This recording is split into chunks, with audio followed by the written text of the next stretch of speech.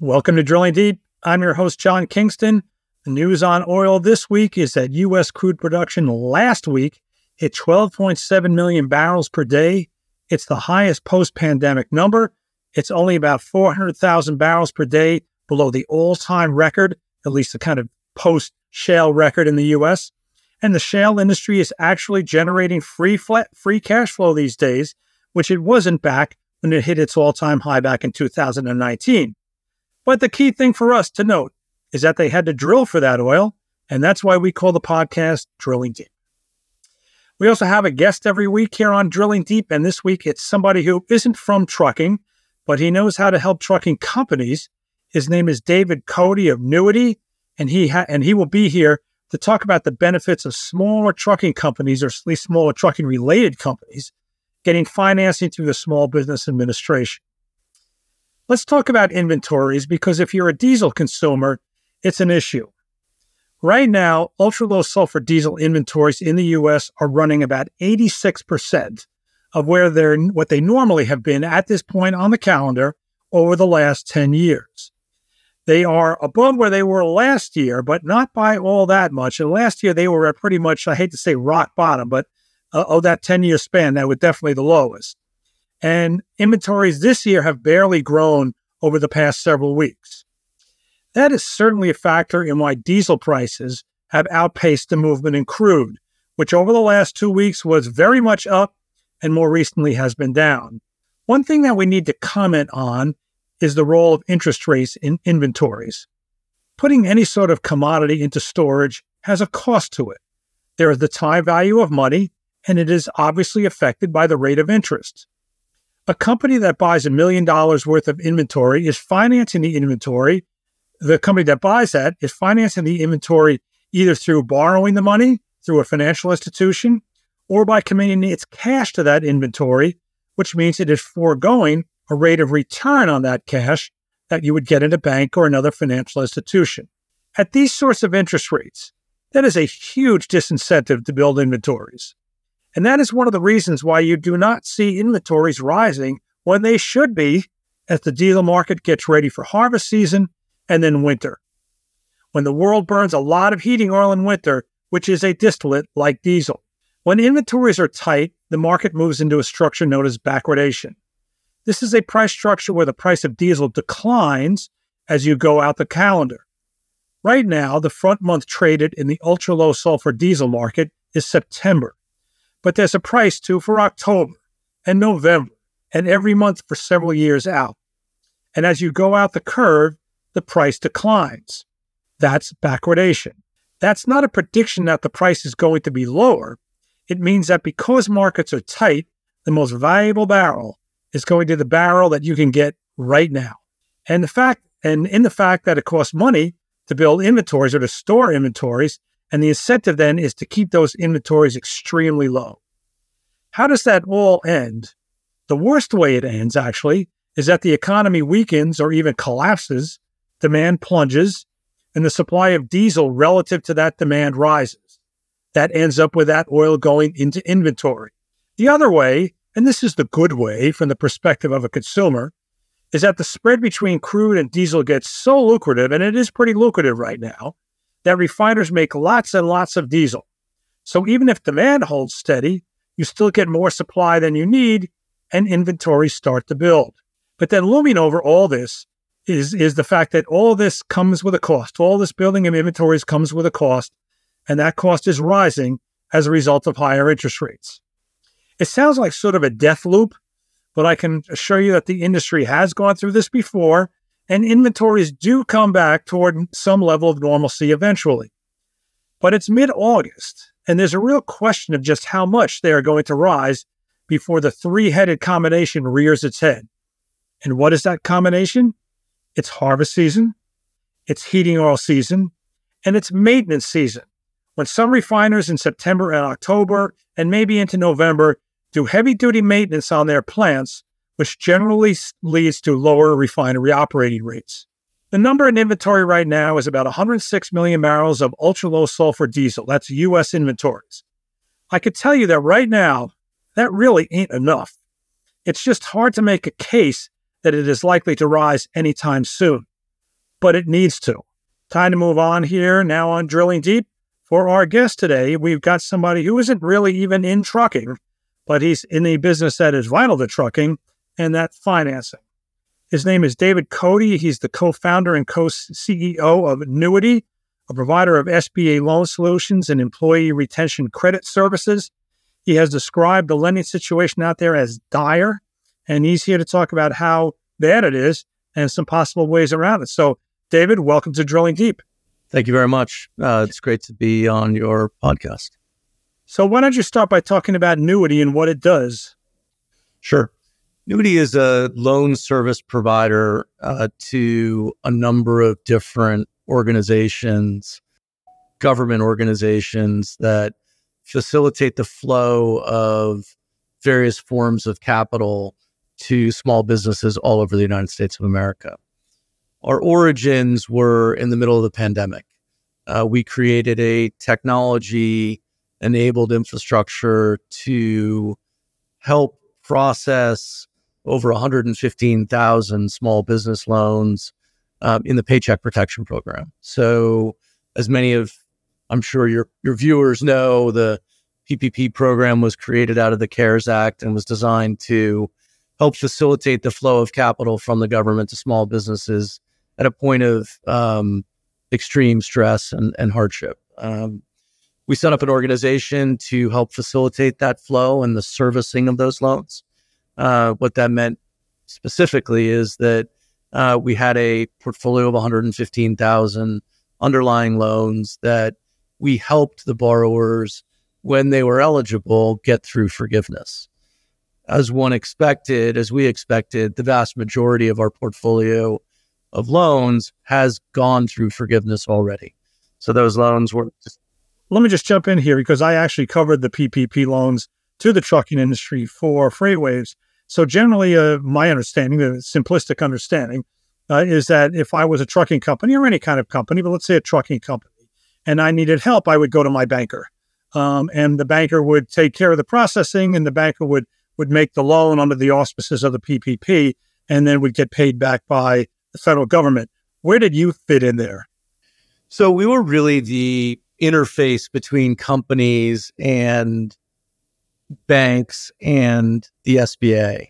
And what was really interesting is that the program was de novo, right? So it was created out of new legislation. There was no technology infrastructure that existed to help people process it.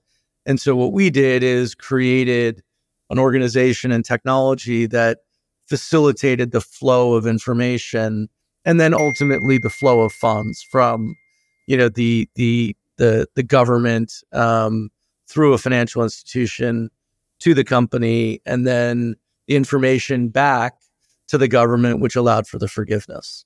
So what was really created by Annuity was a customer interface that was technology enabled. That's the core business that we then modified to do other things. We're helping to facilitate the flow of SBA 7A loans, which is a partially government guaranteed loan that's designed to provide working capital to businesses like trucking businesses. We're also facilitating the flow of information to the IRS in order for a small business to be able to file an ERTC, Employee Retention Tax Credit, which is also something that was created out of the CARES Act, but this is IRS administered as opposed to SBA administered.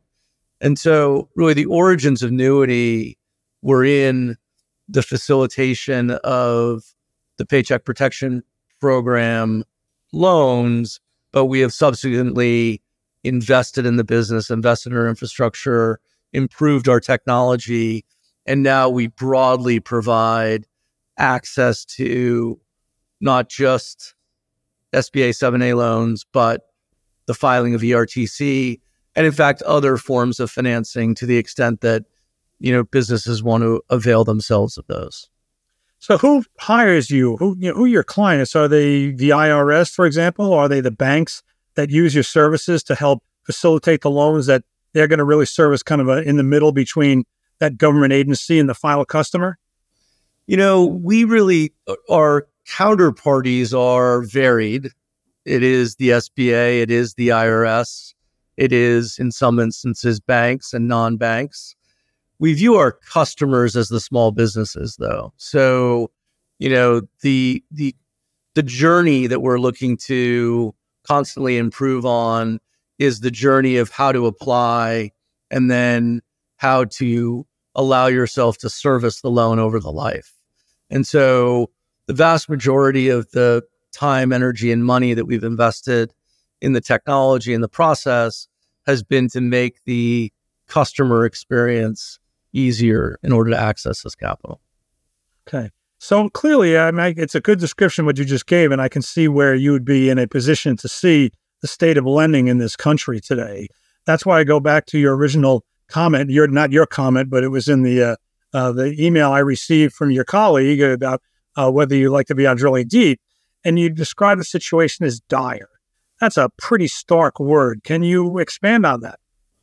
Well, I think the last I saw, interest rates have not been this high for 22 years, over 20 years. That in itself creates an incredibly constricted credit environment, right? Just the cost of capital, the cost of government capital, which is the baseline for the cost of all other forms of capital, is the highest it's been in over 20 years. So the very act of needing to service your debt as a function of the interest rate that's assigned to it is materially higher than it's been in a very, very long time. That makes the broad credit environment very tight. It's exactly what the Federal Reserve has been trying to do when they've raised rates, is to dampen inflation and to restrict the flow of credit as a function of doing that, and the function of raising rates. On top of that, the risk appetite on the part of lenders has also constricted. So traditional sources of capital are not as freely lending money as they were 5, 6, 7, 10 years ago, pre-pandemic. And when you add on top of that, the sort of inflationary or cost input components of running a business today, those are also way up. So absolute cost of capital, lack of access to capital, and general cost inputs to run a business are all up, whether it be fuel or, cost of goods sold, broadly defined for a manufacturer. Everything's up, which means the environment is the most restricted we've seen in over 20 years. And I'm sorry. Go ahead. No. So I think, I think that the word was dire. I do think it's dire. I mean, I think that it's a difficult environment. Let's talk about interest rates and how they work. For years, I think in these loans, it was a basis of a LIBOR plus or minus something, usually LIBOR plus, because LIBOR was the best out there. LIBOR collapsed because of, we'll call it fraud, and it was replaced by something called SOFR. I'm not sure how you pronounce it. Are most of the loans that you're dealing with tied to the SOFR replacement for LIBOR? They're really all based off of Prime, which is I think it's the US version of LIBOR or SOFR. Remember, those are benchmarks tied to interest rates in a specific country and or a jurisdiction. So you'd have the loan that is based on Prime as the US equivalent, if my memory is correct. Okay. So let's talk about the SBA. Look, the classic free market argument for something like the SBA would be, if private capital is not there to lend, then that means there's a reason for it, a good reason for it, and we don't need the SBA. The argument, the more sort of interventionist, pro-government action argument would be that this can fill in some of the gaps that the private industry is not able to fill themselves, and we need something like this. So talk about the SBA, its loan programs, and its kind of pros and cons. Sure. I think I would start with saying that the private market solution to small business financing has never existed. So, the 6,000 banks that are out there are not actively, for the most part, trying to do traditional loan products to small businesses. I think that until the Paycheck Protection Program, the country had never really seen uniform data to try and understand just how underfunded with loan products small businesses were.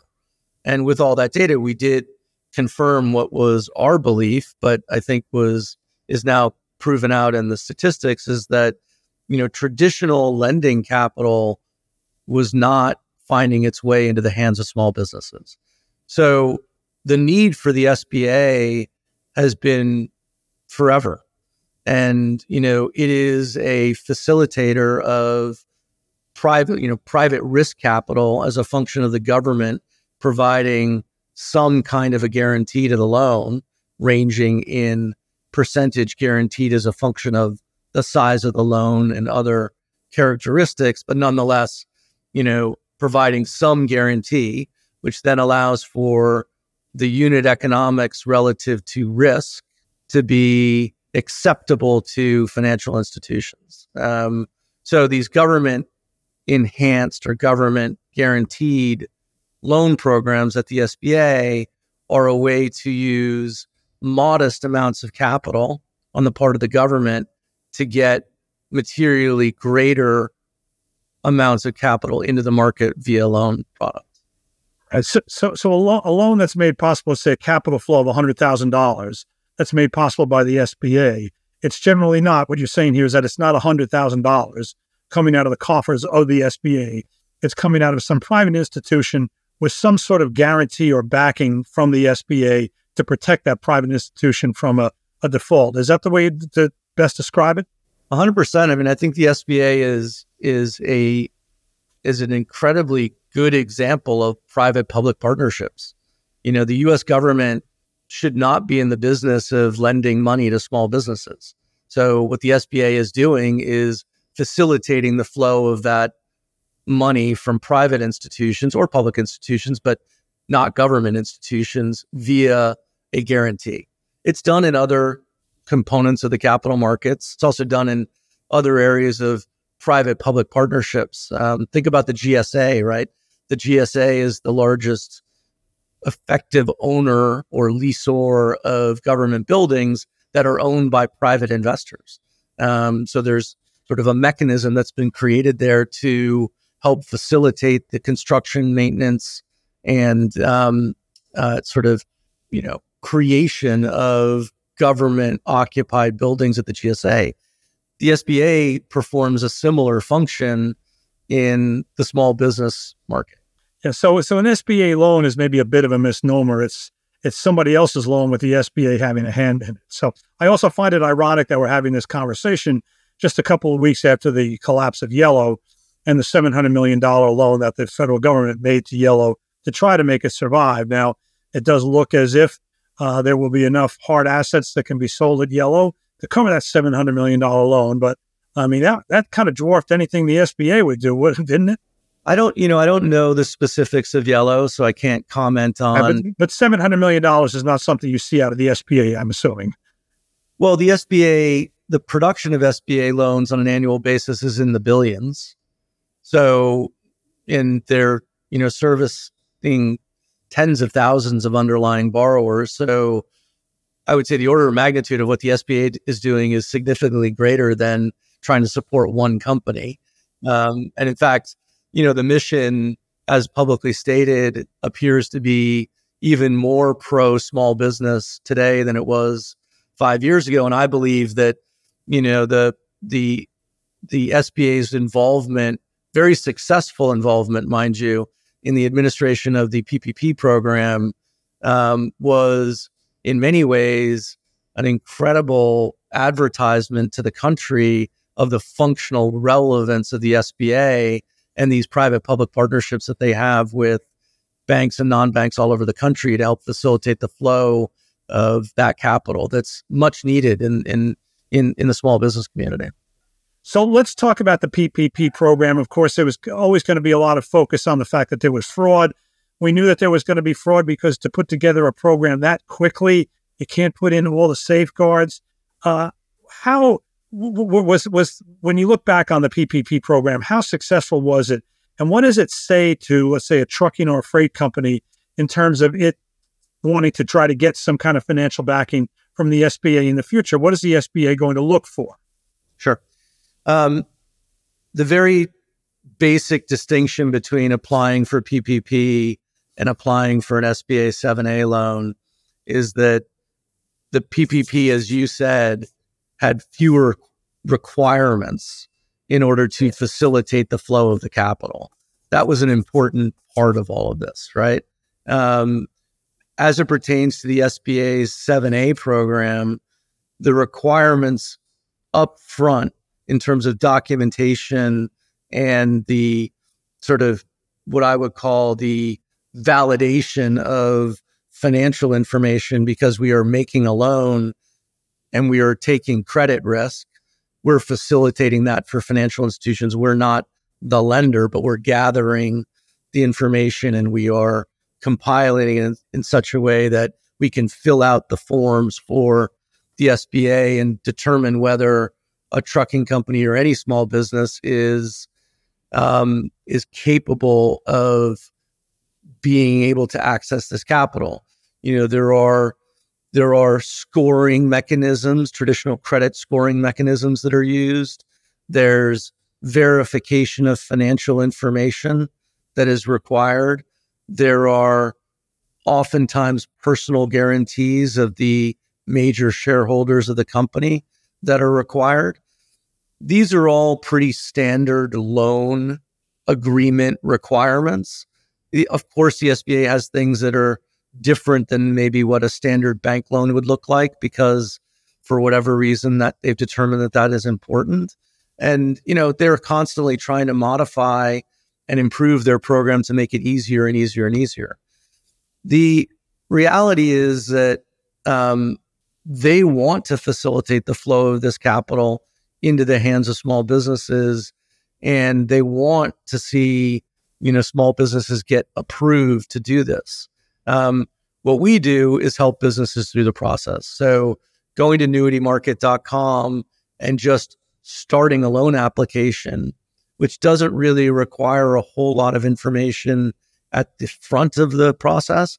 By the time you're getting to the end, where you'll clearly understand what you're eligible for and what the timing will be and what the interest rate will be and all of the specifics of the loan do need to be validated and documented along the way.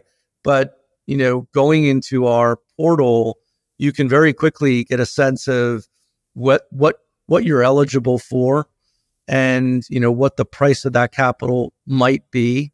And then we have a team of people who, via technology, but also through human interaction, help you pull together your application.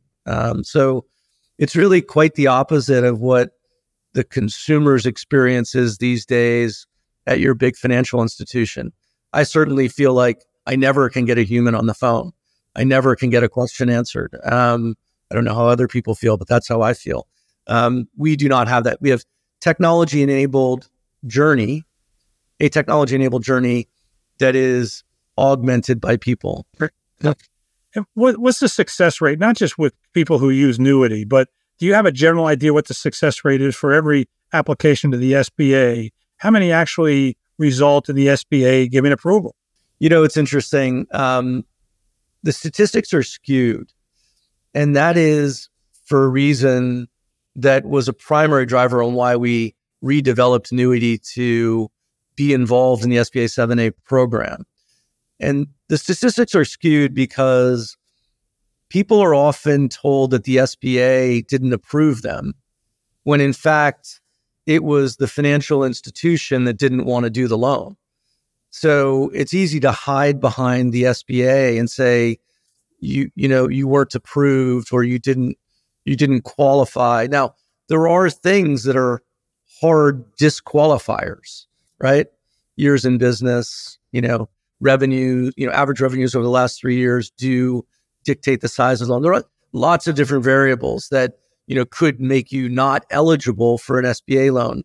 But the applications versus funding, numerator, denominator, I don't believe is an appropriate statistic, because the vast majority of the financial institutions don't want to issue small loans.